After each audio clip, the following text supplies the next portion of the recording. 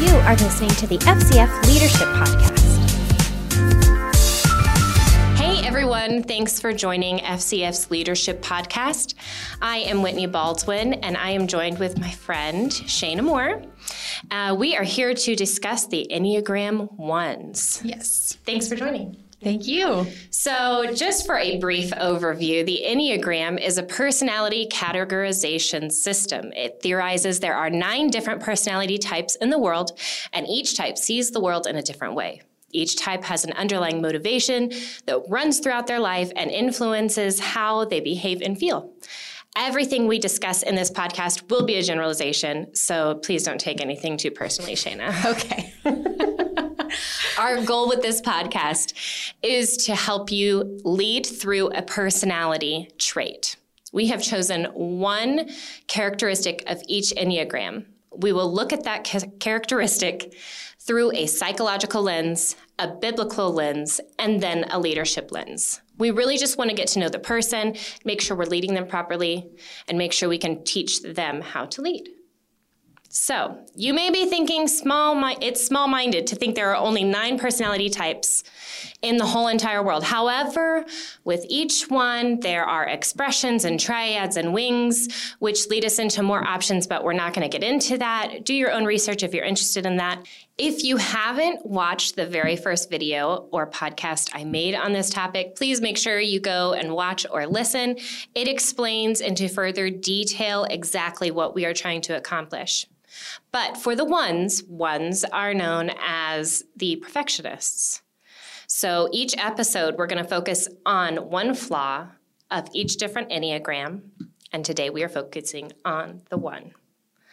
So at their best healthy state, 1s are committed to a life of service and integrity. They are balanced, reasonable, and able to forgive themselves and others for being imperfect. Their goal in life is to make the world a better place. I love you. So true.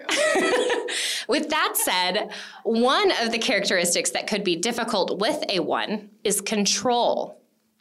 They can be micromanagers, do it my way, I'll just fix it myself type. Here's what control looks like psychologically and theologically. Todd hit the brain-mind part of this. What about control? What about it? Yeah, when I think about the Enneagram, so much of what comes to mind is the idea of drives and motivators. What is it that motivates us? And I think what's interesting with regard to control and how neuroscience fits into this picture is that so much of developmentally our neurobiology is about mastery. Another way of looking at the idea of mastery would be a type of control, the ability to manage our impulses, the ability to manage our emotions, and then later on, the ability to manage our thoughts. So this idea of neurobiology really interfaces nicely with how the Enneagram is thinking about what is it that drives us, what is it that motivates us, and that maturation over time, both in distress as well as eustress or kind of enhanced functioning, positive functioning because of stress. Things that psychologically we know can threaten our not just motivation, but our sense of control, can kind of put us into the need for control, or it can leave us feeling even out of control. And I think that there's a nice spiritual dimension to this as well. And I know you're going to hit this, but the idea of even passages such as in your anger, do not sin. There's this idea of impulse control inherent in that. Same thing, be anxious for nothing. Navigating the anxious thoughts, the anxious affect, how our bodies experience anxiety. So the idea of control certainly shows up with these different styles throughout the Enneagram, and different facets to each of these 9 types that we see in the Enneagram. But certainly the idea of how we manage impulse, how we manage thought, how we manage control is certainly going to touch in each and every one of those 9 different styles. Yeah, biblically, I think about how God doesn't control people's free moral choices. And yet we feel often that we can control people, and sometimes we elevate ourselves to even control the universe. And then we're disappointed. And that's why the only thing the Bible tells us we're supposed to control is self-control. When we can control what we can control, we stay in a place of peace. When we stretch into thinking we can control things we were not designed to control, actually it is a form of envy. We're envying people's choices, and there is every confusion and evil work, according to James. It brings to mind a great point around the idea of the fruit of the Spirit, and that the most mature, if you look at those developmentally, love, birth, joy, and joy brings about peace, patience, kindness, goodness, faithfulness, gentleness, self-control, that there is really something about this capacity to manage ourselves, our kind of motivators, our drive, our energy, in a way that speaks to an enhanced maturity. So it's just interesting look at the fruit of the Spirit more developmentally instead of as standalone different facets in the Christian life. So now that we have a deeper understanding of the control characteristic, let's talk about the best ways to lead them and the best ways to teach ones to lead. Okay.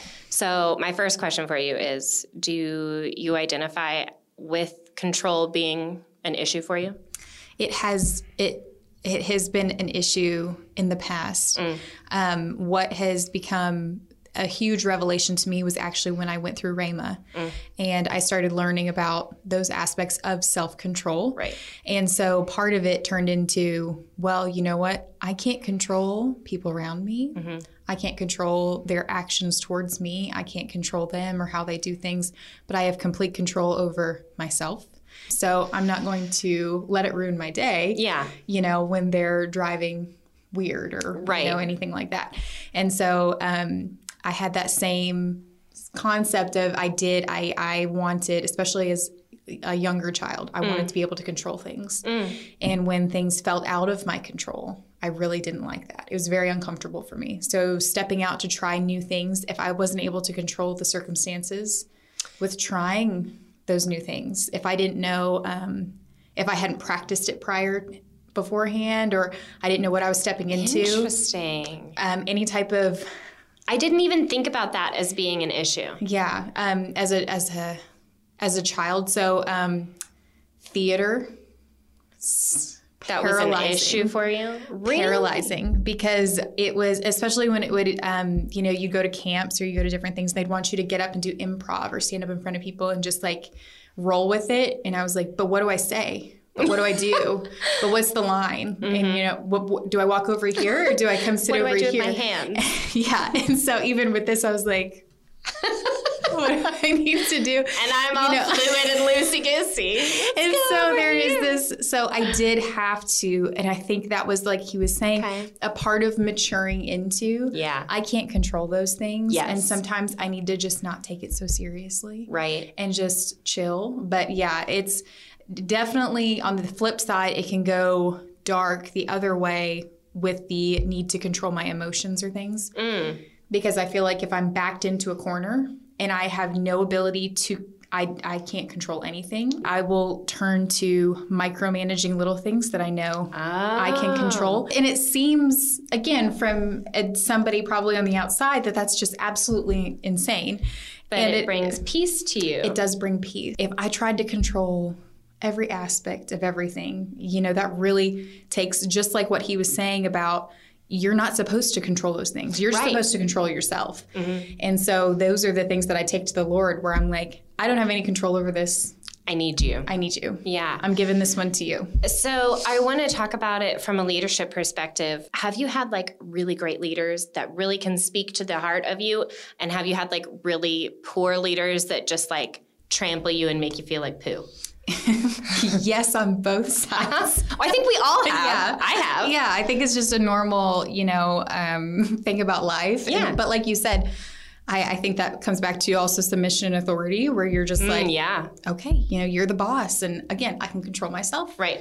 And I have to do some housekeeping with that with the Lord to make sure that my soul doesn't get entangled in those things. Because what is difficult, I think of from being spoken to as a one, I see flaws immediately when I walk into a room. And so I think that in a way that is a gift. It is. So you need those ones Yes. that can walk in and you can say, and they walk, and we'll straighten picture frames and adjust this and make sure that this looks pretty and organized. And Right. it's visually pleasing to the eye. And so it brings a little more of a piece from that. However, you can get the opposite if we walk into a place and we see all the flaws and then we see all of our mistakes, always, because failure is always right there on the edge. And then someone comes in and just starts pinpointing everything All out of to your you failures. and just leaves you there and walks away. There's no solution. You haven't walked in and given any type of, hey, I see you in these areas. And I'm sure you probably already know this. However, why don't we take this approach? So, yeah, I mean, and this could be a personal thing, but would you prefer for someone to come in and say, hey, here's where you're at. I see you. Here are the areas that we can improve. How can I help you? Would you prefer that? Or would you prefer someone just to be like, you need to get it together? I like being coached. And that, again, could just be a personal thing for me. Growing up in sports and everything like that, I did softball all the way up until college, and so, or right before college, and I loved it because it was a very technical sport. There was a time I was at a college showcase, and it was specifically it was at the University of North Carolina, and it was they were, just the players coaching, and then the coaches were actually there to help us as players before going to school. Cool. And they took the time to record your swing, and then they played it back to you and pointed out all of your flaws. Yeah. And they played mine back to me, and they were like, fundamentally, there's nothing wrong with you. And they pointed at my eyes, and they said, you're not watching the ball. That's all it was? They said, you need to watch it come in and hit the bat. And what I thought was so amazing, literally every time I'd get up to bat, the thing that was constantly in the back of my mind was, I'm going to fail. Oh, that breaks my little heart. Like, I don't want to fail. I couldn't handle the pressure. And it was just there in the back of my mind. And I realized it was literally a mental game. Wow. Everything had to do with this for me. So I could control and perfect everything externally. But until I overcame this, I was not going to get on base. And I think that a lot of ones suffer with that same problem. And hopefully that's helping somebody with that. I love when a leader comes in and they're like, look, this is your strength. I love this about you. You're killing it here.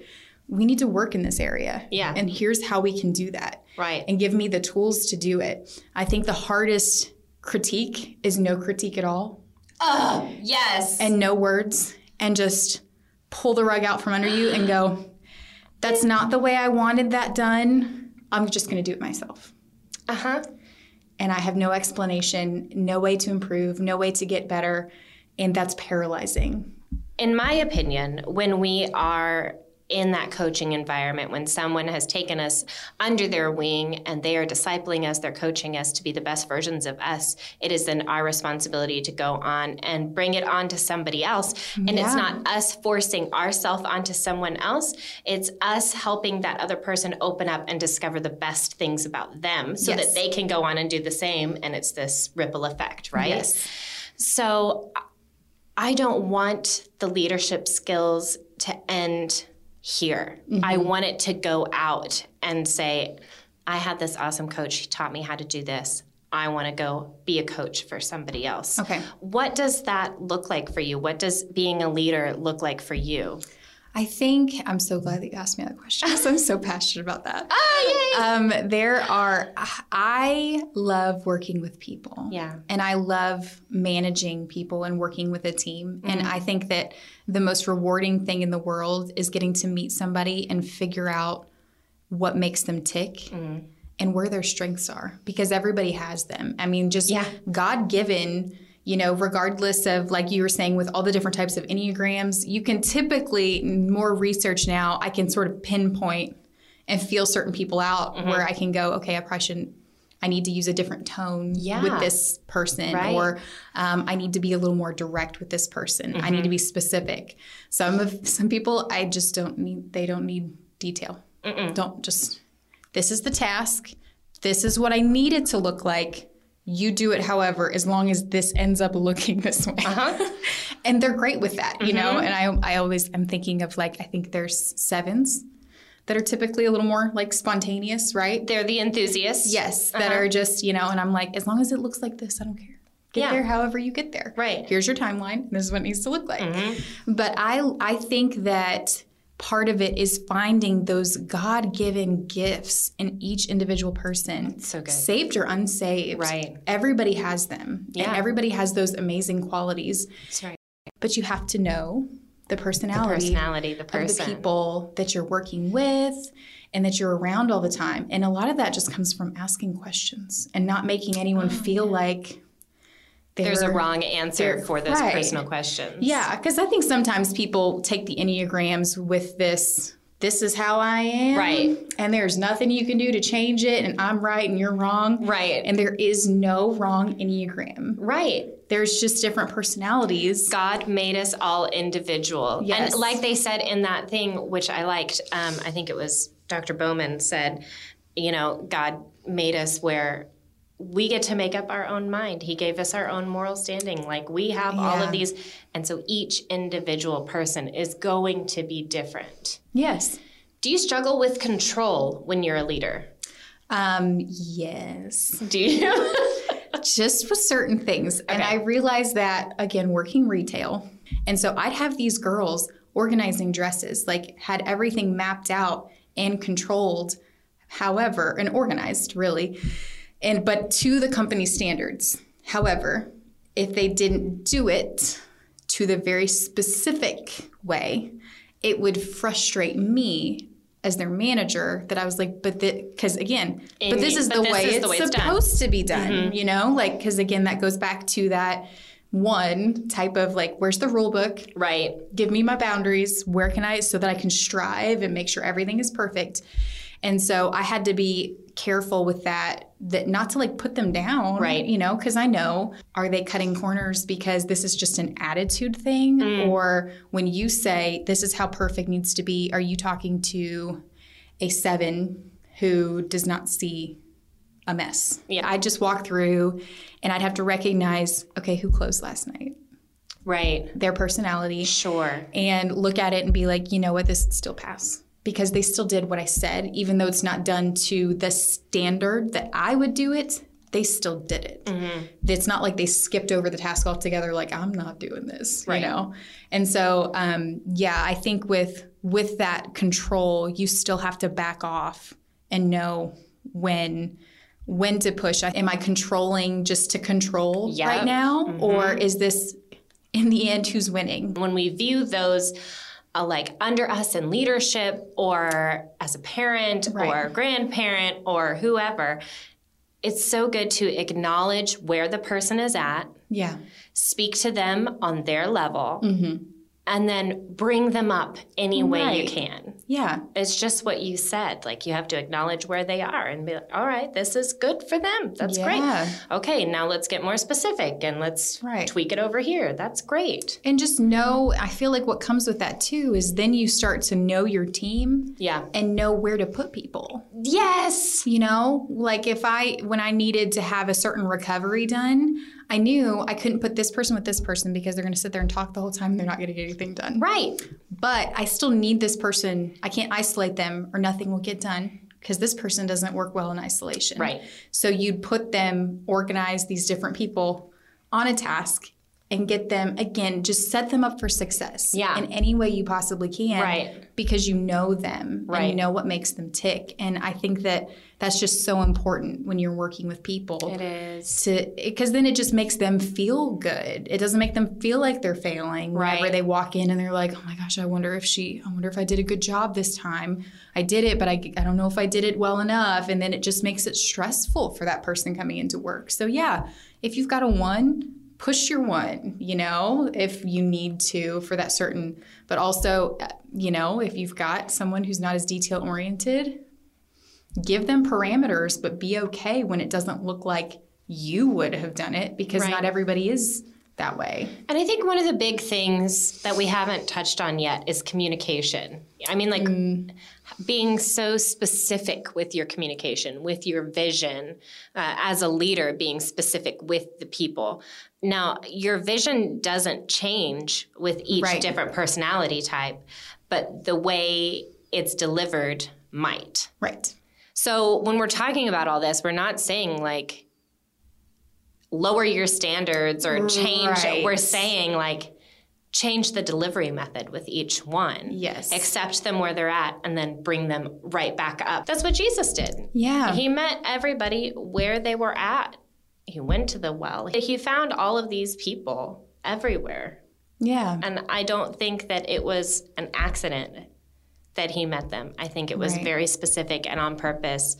And I want every single ministry leader to know that you are called to specific people, and specific people are also called to you. You have something inside of you that they need, and they have something that you need. This whole part is just to grow and learn from each other, recognize our failures, our faults, our low points, and then get back up and get stronger and better. Maybe you are a 1. Maybe you do struggle with control, but don't let that stop you. Don't try to control the situation. Control yourself and then invite God to help you with the rest so you can be the right leader to those around you. So good. Teach them to lead. Teach them to be disciples. Teach them to be fishers of men. Yeah. It doesn't have to look one specific way. No one needs a team of ones. Yeah. To get something we done. all need each other. We need everybody else. Ministry is so amazing to me because you have the diversity of all of these different people that come together that are there to help others. Yep. But you've got to function as, and that's what I think is so beautiful about the church is it's the body. It is. And you can't just function the way, off of that one personality type. We all have to work together, embrace each other, grow, learn from the old, learn from the young. Everybody has something for each other. So good. Thank you so much for joining me today. Thank you. I really appreciate so much fun. it. Yay! Well, thank you guys for watching and listening. We appreciate your support. Make sure you stay tuned for the next episode. We're going to be talking about twos. Have a great day. Thanks for listening to the FCF Leadership Podcast. To learn more, go to fcf.org.